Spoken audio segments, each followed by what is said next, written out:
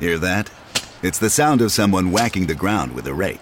Specifically, they're beating around the bush, which we've done enough of in this ad too, so let's get right to it. The new Moneymaker scratch-off from the Ohio Lottery doesn't beat around the bush. Money Maker. Play the game and you could win money, up to $2 million. With more than $88 million in prizes, ranging from $50 to $500, Moneymaker cuts right to the cash. Lottery players are subject to Ohio laws and commission regulations. Play responsibly. It feels like we're all being told to go on this diet, take that supplement. Ozempic will give you depression, but you know what'll cure that? Weed. Or you could try to balance your hormones. At Science Versus, we're like, what the is going on? Forget the crap online and listen to Science Versus. Just the facts. Oh, and a bunch of stupid jokes. What is a ghost's favorite fruit? Blueberries. That's Science VS. New season out on Spotify soon. Due to the graphic nature of this cult's crimes, listener discretion is advised. This episode includes discussions of murder and assault that some people may find offensive. We advise extreme caution for children under 13. 10 maidens sat in a living room, looking at each other with dread. There was an unspoken secret between them, a shared humiliation. They sat patiently, waiting to see who would be called tonight. For 9 years, these women had lived under the roof of Victor Barnard, and each night, one of them was summoned to his room to lie with a man they had been told was a prophet, Jesus Christ incarnate. They never spoke of these nights, but they all knew. They'd been living here since they were as young as 12. Lindsay, a mere teenager, prayed someone would come to rescue her. As she climbed the stairs towards Victor's room, she prayed for someone to protect her from this man she had been told was a savior. But inside Lindsay was a small fire, slowly growing. She turned her thoughts to the women downstairs, as helpless as she felt. Little did she know that despite the shame and isolation she felt, she would one day build the courage to escape and become the savior she so desperately prayed for.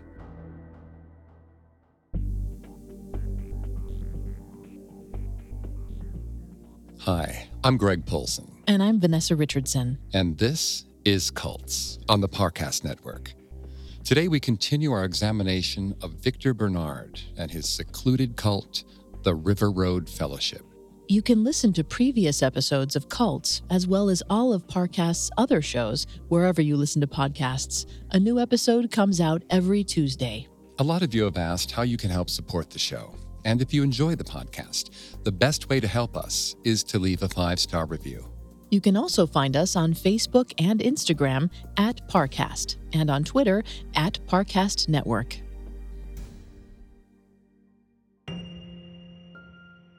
In his early 20s, Victor Barnard was a member of the cult The Way International until it fell apart in the mid-1980s, at which point he began to grow a cult of his own, the River Road Fellowship. Last week, we explored how Victor Barnard established the fellowship by overtaking local Bible study groups in his home state of Minnesota. This week, we'll follow the collapse of the River Road Fellowship as the crimes of Victor Barnard were exposed on a national stage. In the late 1990s, Victor Barnard established Shepherd's Camp, a commune for members of his cult to live in isolation from the world at large. It was named Shepherd's Camp because Victor claimed to be the true shepherd of God's flock. Throughout the 90s, Victor's followers gradually went from seeing Victor as their pastor to seeing him as Christ incarnate. In the summer of 2000, Victor chose 10 firstborn girls from the camp to live with him and serve him. They would concentrate on domestic duties so he could spend his energies communing with God. The girls ranged in age from 12 to 24 years old. They were called the Maidens and were married to Victor all at once in a simple June ceremony. Bear in mind, Victor was already married to a woman named Stephanie. She was one of his most ardent believers. They had 4 sons together. but she lived in a separate home from Victor, which helped him make the argument that he needed women around for housework. Stephanie seemed to be all for the maidens, at least at first. For the girls chosen as Victor's maidens, it was seen as a great honor around the camp. No one suspected Victor's true intentions or guessed how he would exploit them. Soon after moving in with Victor, he began having sex with them on rotation. Some of the girls were as young as 12. Victor claimed that he was teaching them love, that even though they were having sex, his holiness kept their virginities intact. The maidens felt trapped, largely because they had no one to turn to for help. Victor actually asked the parents for permission to have sex with their daughters, and all 10 sets of parents had agreed. Plus, Shepherd's Camp was almost completely isolated from the outside world. They operated small cleaning and pottery businesses within neighboring towns to help with overhead, but followers had very little contact with non-members otherwise. But on one such occasion, a maiden named Lindsay Turnamby went with her mother to the dentist. Lindsay was wearing a gold ring on her ring finger. It symbolized her spiritual marriage to Victor. The dental hygienist asked why someone in their teens would be wearing what was basically a wedding band. Lindsay was caught on the spot. She stumbled, unsure of what to say. Her mother stepped in with a quick story about the ring being a symbol of her devotion to the church. When they got back to Shepherd's Camp, Lindsay's mother, Peggy, brought her before Victor to explain herself. Peggy was reportedly one of Victor's most devout followers, second only to Victor's own wife. But she also knew that the outside world would frown upon what was happening in Shepherd's Camp. If people found out that she sent her teenage daughter to live with her pastor, a man in his 40s, and that there was a spiritual wedding between them, questions would be asked. The authorities might come knocking. Peggy likely saw it as her spiritual duty to bring Lindsay before Victor for punishment. Victor was furious. He flew into a rage, screaming at Lindsay for possibly arousing suspicions. He coached her to always say that her ring represented her devotion to Christ, and made it very clear he never wanted to have to remind her again. Victor's methods for control worked because he had convinced his followers that outside the camp, the devil lurked around every corner. Only he could protect his followers from Satan's grasp, and his followers clung to him. Sure, Victor was known to slip into enraged tirades at the drop of a hat. But according to Scripture, God is angry and vengeful and must be obeyed in all things. In this way, the members could justify Victor's rage as holy, almost pure. In 2002, when Lindsay was 15, she decided she had had enough. She confronted Victor, telling him she no longer wanted to be a maiden and that she wanted to move back in with her parents. This took tremendous courage, given her age and level of indoctrination into the cult. A quick reminder, Vanessa is not a licensed psychologist or psychiatrist, but she has done a lot of research for this show. Lindsay had always known that the abuse she suffered was wrong, but she had remained tethered to Victor and the fellowship through a very powerful tool, guilt. Robert J. Lifton, an expert on cult leaders, has written extensively about guilt as an effective form of coercion.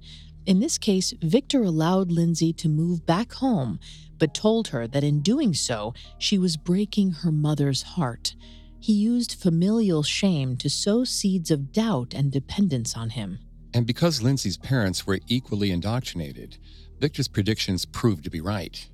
Lindsay was greeted by a mother who cried openly at the news that Lindsay had rejected the place of a maiden. Her father only spoke a few words to her over the course of the week. Her parents made it very clear to Lindsay that she had failed them.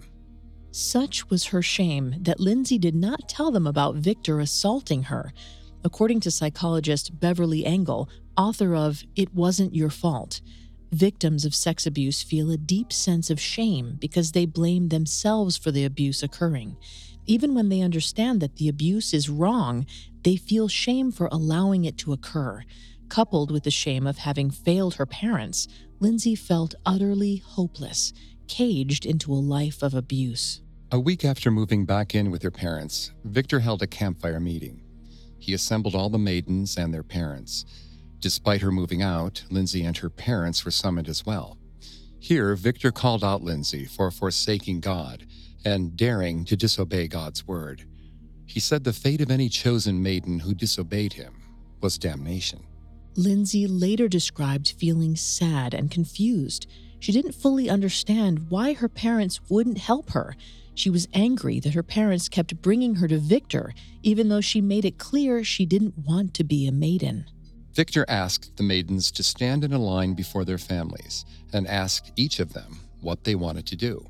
One by one, they said they wanted to remain maidens and worship God by helping Victor. Finally, he got to the end of the line, where Lindsay was waiting. He asked her. Lindsay could feel all eyes on her. She felt like she was in a pressure cooker, which was exactly what Victor was banking on. Many cult leaders will use peer pressure situations to rail against dissent among the ranks. In her book, Cults in Our Midst, Dr. Margaret Thaler Singer described how cult leaders use the need for group conformity to control their members. In this case, he made it apparent to Lindsay that she was not only rejecting him, but her friends and family as well. Lindsay caved. She told Victor she would remain a maiden and move back in with him. Her parents rejoiced. Everyone there was happy to see Lindsay return to the maidens. Throughout the early 2000s, the maidens lived in an isolated hell designed by Victor. They only saw their parents once a month, sometimes less. They relied on each other for any kind of homeschooling and were responsible for all the chores around Victor's residence. Meanwhile, the maidens had no idea of what was happening in the outside world. Pop culture was an instrument of the devil and cut off from the camp. So were technologies like cell phones and the internet. Yet life at Shepherd's Camp was very different for the young men growing up at the same time as the maidens. The boys had significantly more freedom than the girls. They were taken on hikes and excursions into the wild. Victor even took the young men on excursions to Colorado to study wildlife and reconnect with nature. He created a leadership group for the boys called the Gamblers. None of these privileges, especially a path to leadership, existed for the girls in the fellowship. Victor actively worked to reinforce the idea that men needed to be physically and mentally strong in a hostile world, while the women waited dutifully at home. Victor taught very traditional patriarchal ideas at the camp.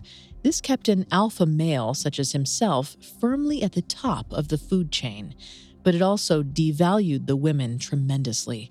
The maidens had little choice but to retreat into themselves and put on the appearance of dutiful, obedient wives. To Victor, this was their proper play in society. While the camp was described by some as an army barracks, such a utilitarian existence didn't apply to Victor. He drove a Cadillac Escalade and a motorcycle, paid for with membership fees. The cult had small businesses in neighboring towns, cleaning homes and selling pottery. In addition to collecting all profits from these little ventures, incoming members were asked to drain their bank accounts and hand the money over to Victor. He then proceeded to squander it on whatever whim his heart desired. Those funds would also pay for Victor to take occasional trips to Brazil. One of Victor's maidens, Cristina Liberato, had immigrated from Brazil to Minneapolis to attend college. Raised in a strict Catholic household, the homesick Cristina found solace amongst the River Road Fellowship. She and Victor would take trips home to Brazil, largely so Victor could enjoy the glassy beaches while crashing with the in-laws. For 10 years, Victor would continue to blow through fellowship coffers, take whirlwind trips to South America, and abuse the 10 women living under his roof, completely unchecked by the outside world. According to Janja Lalich for the Cultic Studies Journal, cult leaders often use sexual abuse as a way to make victims see themselves as objects rather than people. By assaulting these women, Victor was reinforcing his authoritarian control over them. The youngest of the maidens, Jess Schweiss, knew this abuse was wrong, but had no idea how to stop it. She would mark an X on her calendar whenever she was called to Victor's lodge.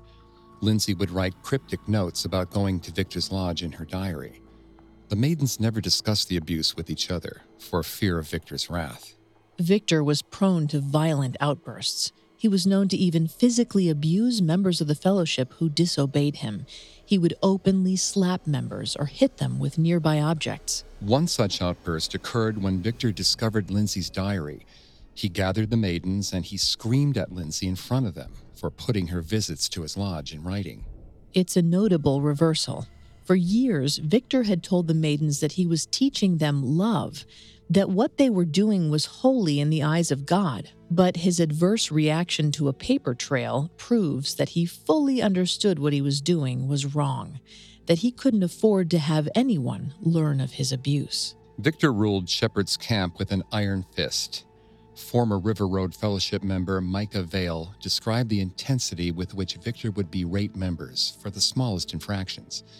Victor would verbally abuse anyone who dared question him. He once hit a 12-year-old boy with a 2x4. One member recalled Victor spitting in someone's face. Victor was king of his own private Eden, constantly looking for a snake in his garden. But as happens to so many cult leaders, his downfall would not be a snake in the grass, but a lust for forbidden fruit. Up next, we'll learn how Victor's appetite led to his demise. Hey, it's Kaylee Cuoco for Priceline. Ready to go to your happy place for a happy price? Well, why didn't you say so? Just download the Priceline app right now and save up to 60% on hotels. So whether it's Cousin Kevin's Kazoo Concert in Kansas City, go Kevin, or Becky's Bachelorette Bash in Bermuda, you never have to miss a trip ever again. So download the Priceline app today. Your savings are waiting. Go to your happy place for a happy price. Go to your happy price, Priceline.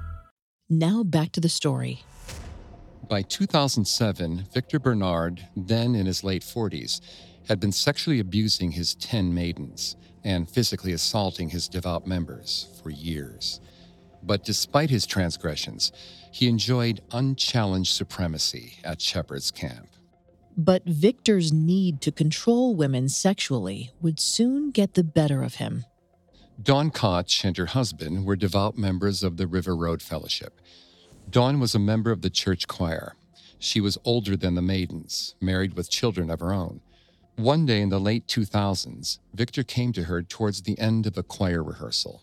He asked to speak with her privately, then preyed on her insecurities. He assured her that she was beautiful in the eyes of God. He would know the eyes of God were his eyes. He convinced her to take off her shirt and sing for him topless. Soon they were in his room. Dawn became another conquest. While Dawn did feel guilty about cheating on her husband, she also felt a strange sort of privilege. She believed that out of all the women at Shepherd's Camp, she had been chosen by God's prophet. But she was not the only one. Victor soon began sleeping with several other married women in the camp.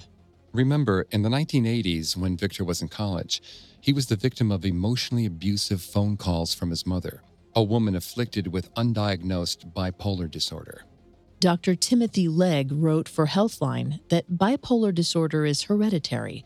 This particular mental illness ran in Victor's family, and Victor's insatiable need for sex is in fact a symptom of bipolar disorder, as were his violent outbursts. It's very possible that he was also living with undiagnosed bipolar disorder. Victor continued to sleep with several married women at camp. After having abused the daughters of these families for years without consequence, he likely assumed it would be the same case with these older women, but he underestimated his power over these older women. While the young maidens knew they were being victimized, the married women had a very different view. Dawn Koch said she felt special that a man as holy as Victor had chosen her and wouldn't have felt the same shame to keep her quiet. It's likely his other mistresses agreed. While they certainly didn't want their husbands to know, it's not unthinkable that they confided in each other. Soon, rumors spread through camp that Victor was sleeping with married women. This infidelity didn't sit well with many of the followers. River Road Fellowship had been founded in the wake of the Way International, a cult that had split apart due to adulterous activity on the part of their leader. Victor had promised that would not continue within River Road, but he had gone back on his word. In 2008, Dawn decided to leave River Road Fellowship. She wrote Victor a letter explaining the adultery was driving her away. When she found out that Victor was sleeping with other married women, she realized she was not special or chosen. She realized Victor was a mere man, driven by lust. She also accused Victor of having sex with the maidens. This revealed that while no one outwardly said anything, people in the camp did suspect Victor of having sex with the girls in his lodge. But not one single member, including the girls' parents, acted on any of these suspicions. Dawn's letter and the rumors around Shepard's camp sent Victor into damage control. He decided to get in front of the story. He gathered the maidens and confessed to the affairs. When confronted by several of the men about the affairs, he did not hide anything. He had sinned, but was granted forgiveness by the Lord. The effect this confession had on the maidens is startling. Lindsay Tornambi felt sick as she watched Victor forgive himself for desecrating the holy sacrament of marriage. She had long suspected him to be a fraud and hoped that the other members would finally begin to realize that Victor was far from the Lord's shepherd. Then, one of the women Victor had been sleeping with sent a letter to the local police department, accusing Victor of adultery.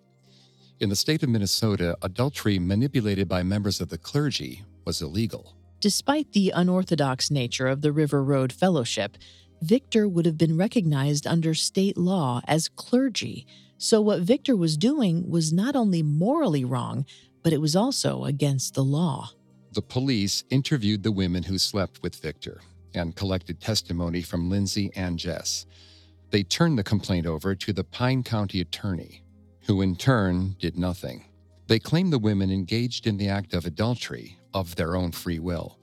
As far as Victor's sleeping with the maidens, those were dismissed as mere suspicions. Victor may have avoided prosecution, but he didn't know what police knew or how much evidence they had against him. He no longer felt safe in Minnesota. Things were falling apart quickly at Shepard's camp. Men confronted Victor about whether or not he had slept with their wives. Some members left the group. Victor needed another remote location out of state, somewhere he could hide and rebuild, safe from Minnesotan police. He also needed to keep his remaining followers away from the dozens who were leaving him. Victor decided to send some believers back to their former hometowns to await instruction. Lindsay and her family returned to Pennsylvania. Victor and a select few believers set up a new home base in a rural area between the towns of Spokane and Bellingham in Washington state. Washington may have been chosen for more lenient laws toward adultery. The loyal remnant of the River Road Fellowship followed him west. In 2009, Victor sold Shepard's camp and set up new small businesses in Washington. His wife, Stephanie, remained by his side throughout this ordeal. His confessed affairs did nothing to deter her loyalty. Together, they opened up a small nutrition company and a publishing company. Soon, he summoned the maidens to Washington. Despite having been driven out of Minnesota for adultery, he had no intention of giving up his lifestyle. In March 2010, Lindsay arrived in Washington to live with the other maidens. She was now 23 years old and 9 years Victor's victim, and she had reached her limit. By June, she demanded to go back to live with her parents in Pennsylvania. Lindsay had tried to leave before, but the social pressures of the cult stopped her. This time, the factors were ripe for her to finally break away. After moving back to Pennsylvania, Lindsay caught a glimpse of the modern world and realized there was life beyond Victor. Victor tried to guilt her into staying, but Lindsay's mind was made up. So the fellowship bought Lindsay a train ticket and she ventured cross-country back to her parents. But this was not some fun excursion. Lindsay found herself in an alien world, full of cell phones, automated ticketing systems, foreign technology, and something called the Internet. It was almost as if Lindsay had time traveled from the distant past, left to grapple with an unfamiliar future, which was likely Victor's intent. He hoped this strange new world would terrify her and send her running back to him, too scared to venture on her own. But Victor underestimated Lindsay's resolve. She made it home and confided to her parents about the years of sexual assault. It was the first time her parents had heard a definitive account of something long suspected, that Victor had spent the better part of 10 years raping the young women living under his roof. But as she opened up about this intense trauma, she watched her mother's face fill with love and compassion, but not for her, for Victor. Lindsay's mother, Peggy, stopped Lindsay mid-story. She swore her loyalty to Victor and demanded the same of Lindsay. If Lindsay was going to keep bringing up these accusations, then Lindsay would have to leave their home. Lindsay was shocked and heartbroken, but she also showed incredible strength. She left her mother's home, and they have not spoken since. Peggy's reaction is painful and disturbing, and may be a result of cognitive dissonance. A 1955 study by researchers Leon Festinger, Henry Riken, and Stanley Schachter examined that when people are shown evidence that disproves a deeply held belief, they'll sometimes reject that evidence and further rationalize said belief. Peggy needed Victor to be the savior she had devoted her life to and rejected a conflicting narrative. While Lindsay may have been estranged from her mother, she did find support from extended family. When she told her story to an aunt and uncle, they urged her to contact authorities. Her testimony was what was needed to go after Victor Barnard. Lindsay remembered the exact date, January 3, 2012. She called Pine County authorities to tell them her story. Just a little while later, Jess Schweiss also came forward. She told her parents, but they too rejected her story. Jess's mother simply said, "The blood of the Lamb washes all." Lindsay and Jess brought what they could to authorities. Police gathered Jessica's calendars, which marked the days when Victor had sexually assaulted her. They also took Lindsay's diaries, which mentioned visits to the lodge. Police knew this was insufficient evidence to press charges, but they did want to bring Victor in for an interview. Investigators in Washington state were sent to question River Road Fellowship members who were spread out across homes in the rural Spokane suburbs. But what started as routine questioning quickly turned into a manhunt. The members claimed they didn't know where Victor was and offered no cooperation in the investigation. Victor technically wasn't a wanted criminal, so law enforcement couldn't pull resources into finding him. Washington State Police eventually spotted Victor Barnard carrying suitcases heading to the airport, but they had no warrant for his arrest and no means to stop him. Victor boarded a plane and flew to Brazil. Authorities figured his maiden, Cristina Liberato, was hiding him with her family in Brazil. And without a warrant or formal charges, authorities had no way to extradite Barnard back to U.S. soil. After all the courage it took for Lindsay and Jess to come to authorities, it seemed as if Victor would escape punishment. Lindsay did not give up. Throughout 2012 and 2013, she wrote to every civil servant she could think of, from local congressmen to President Obama, but the only reply she received was from the FBI, who said they could not help her, as her abuse had technically not crossed state lines. Lindsay lost all hope. It seemed that after years of abuse and suffering, she would receive no justice, whether from her parents or the U.S. government. Victor was being washed clean. We'll continue on Lindsay's quest for justice in a moment. Now back to the story. Throughout 2012 and 2013, River Road Fellowship survivor Lindsay Tornambi, now 28, was methodically writing every level of government and law enforcement imaginable, searching for anyone who could help her bring Victor Barnard to justice. But nobody seemed able to help. Her case was so unique that it seemed to fall through a million different loopholes in the legal system. She had left the isolation of Shepherd's Camp only to find isolation in a larger world that seemingly didn't care. Her aunt said Lindsay fell into a deep depression and for a time harbored suicidal thoughts. Lindsay would ask her aunt if she ever thought about what it would be like to jump off a bridge. Dr. Margaret Thaler Singer, author of Cults in Our Midst, has written about the myriad challenges facing cult survivors. These range from guilt and shame over what they went through to conflicted feelings about those still within the cult. They also battle profound loneliness, coupled with mounting frustration that Victor was evading justice. It's easy to see why she felt so hopeless. A few years earlier, fellow survivor Jess Schweiss did attempt suicide. Like Lindsay, she was in her mid-20s and was tormented by the same emotional trauma that Lindsay felt upon leaving the cult. Jess Schweiss cut her parents out of her life completely. She blamed them fully for what happened to her, saying that as a child she was given no choice about the path they placed her on. And when she confronted them about her own abuse, her parents forgave Victor. In October 2013, Lindsay received a phone call she never thought she'd get. On the other line was a Minneapolis investigative reporter, Tom Lydon.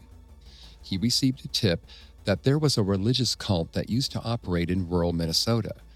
At first, he thought the story was crazy, but he decided to do some digging to see what he could find. We don't know who Tom Lydon's source was, but his reporting led him to Lindsay Tornambi.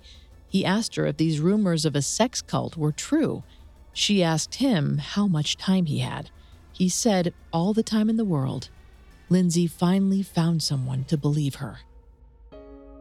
Tom Lydon interviewed Lindsay and Jess for several months. In early 2014, he broke the story of the River Road Fellowship on local news station Fox 9 in Minneapolis, St. Paul. Much of the details you've heard in these episodes come from Lydon's reporting. Lydon interviewed both Lindsay and Jess, bringing the horrors of the River Road Fellowship to light. The grisly, unthinkable ordeal these young women went through as teenagers was made public. The wall that Victor had built around them had crumbled. The story left Minneapolis in complete shock, and the story did not stay confined to the Twin Cities. Major websites like Gawker and the Daily Beast were running pieces on the River Road Fellowship. Current members were turning away from the media, but survivors began speaking out.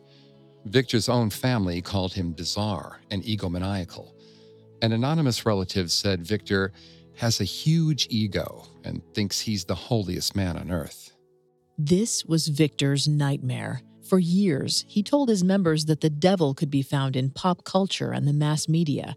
Now, that media was exposing him for the devil that he was. Meanwhile, in another stroke of good luck, Pine County elected a new prosecutor, Reese Fredrickson, who was much more optimistic about the ability to charge Barnard for his crimes. Armed with the testimony of Lindsay and Jess, and given the fact that Victor was on the run, Fredrickson felt he had more than enough to take action.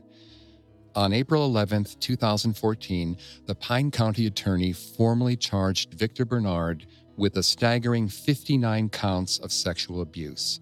A nationwide warrant was issued for his arrest. There was just one problem. No one knew where Victor was. Victor went from prophet to fugitive. While authorities saw him fly to Brazil, they suspected he had returned to Washington state in secret. Victor Barnard's name went on the most wanted list with a $25,000 reward for information leading to his arrest. Authorities found no help from the River Road Fellows in the Spokane area. They remained fiercely loyal. Victor had brainwashed them into not believing anything they may have seen on the local news, so they still presumed his innocence. It was them against the demonic world at large. Deputy U.S. Marshal Brian Peterson said Victor Barnard was one of the most unique fugitives he had ever hunted because of Victor's lack of self-sufficiency. He relied heavily on the maidens at Shepherd's Camp for all his basic needs, like clothing and food. The marshals didn't think he'd want to venture too far from them and decided to concentrate their search there. There were still several maidens loyal to Victor within the Washington State River Road Fellowship. The marshals put the homes of those maidens under surveillance for several months, but there was no sign of Victor. After all those years of abuse, it's hard to fathom why some maidens would remain so loyal. But it's important to remember what Dawn Koch said. She had felt chosen by someone she thought was a prophet. It's possible these maidens felt the same way. In an effort to help other potential victims, Lindsay granted numerous requests for interviews and media appearances. It's no surprise that she would use her experience to help others. But it is surprising that another member of her family came forward, her father, Carmen. While Lindsay's mother remained loyal to Victor, her father, Carmen, openly denounced the River Road Fellowship. He claimed to have known nothing about Victor raping his daughter while she was in his care. But Lindsay would dispute that, saying her father knew full well what was happening at the lodge. Their family schism would find itself on national television on the Dr. Phil Show in November 2014. 6 years after breaking free of the fellowship, Lindsay would finally confront her father, a man who married her off to her abuser at 12 on national television. It was a remarkable thing to watch.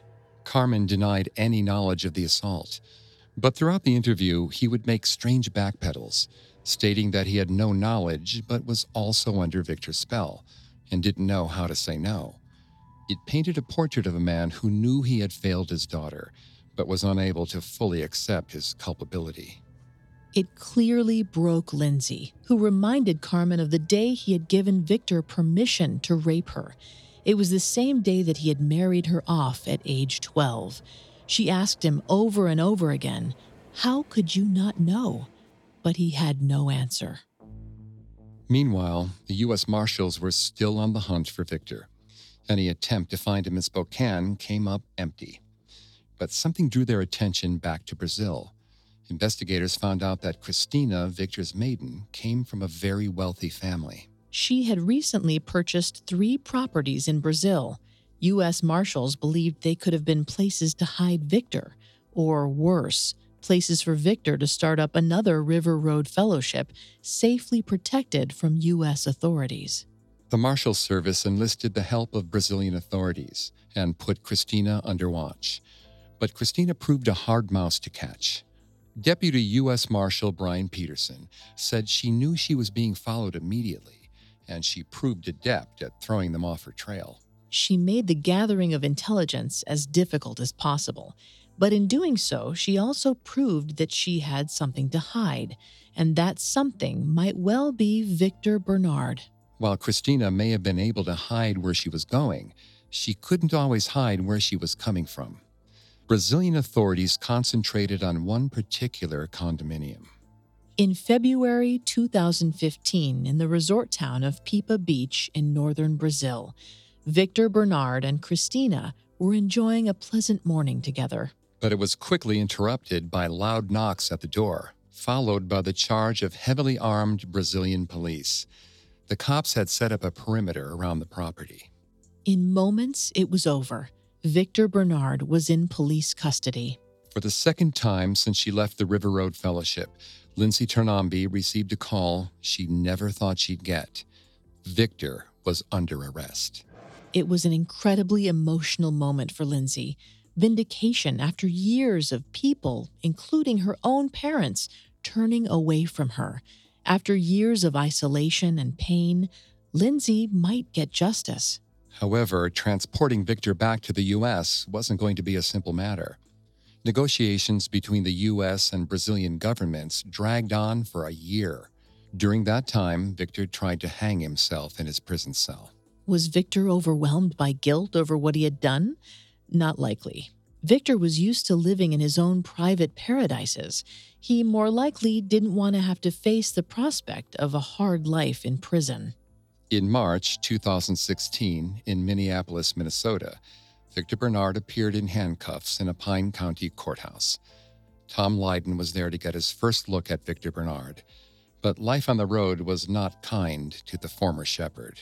Instead of the bold, confident figure who commanded people's loyalty, the court saw a weak, thin figure, haunted and disheveled.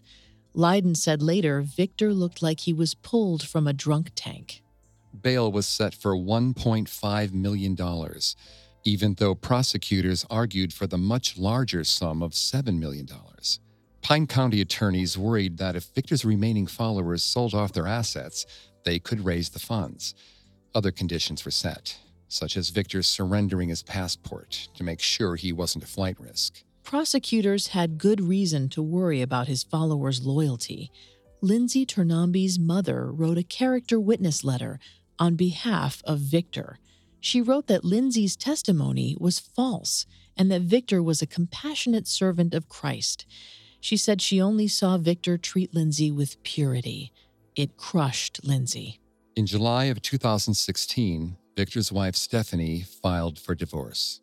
In the filing, Stephanie claimed to have been separated from Victor since 2010, shortly after discovering he was sleeping with married women. However, other family members of Victor told the press she knew of Victor's sexual abuse of the maidens. It's possible the affairs snapped her out of her spell. It could also have been her desire to protect their 4 sons from Victor's influence. On October 11, 2016, Victor Barnard once again shocked the nation. He pled guilty to 2 counts of assault that would send him to prison for 30 years. He claimed he wanted to spare the victims the torment of trial, wherein their family members would testify against them. Lindsay and the other survivors were dubious.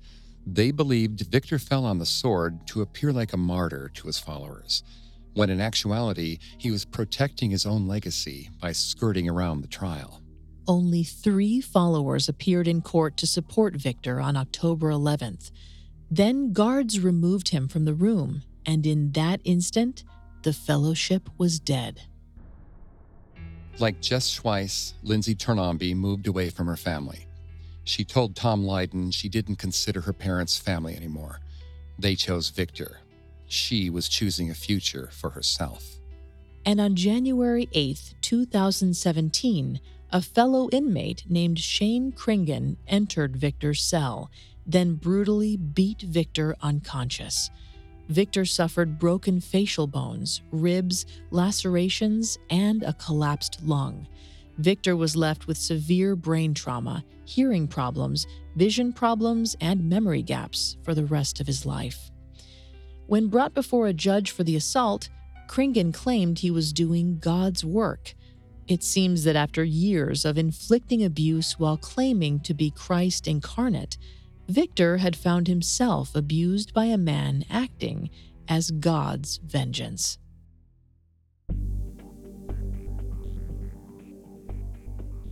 Thanks again for tuning in to Cults. We'll be back with another episode next Tuesday. Some of you have asked how you can help the show. If you enjoy Cults, the best way to help us is to leave a 5-star review wherever you're listening. You can find Cults and all of Parcast's podcasts on Apple Podcasts, Spotify, Stitcher, Google Play, CastBox, TuneIn, or on your favorite podcast directory. You can also find us on Facebook and Instagram as @Parcast and Twitter @Parcast Network. We'll see you next time. Cults was created by Max Cutler and is a production of Cutler Media and is part of the Parcast Network. It is produced by Max and Ron Cutler, sound design by Russell Nash, with production assistance by Ron Shapiro and Paul Mahler. Additional production assistance by Maggie Admire and Carly Madden. Cults is written by Tim Davis and stars Greg Polson and Vanessa Richardson.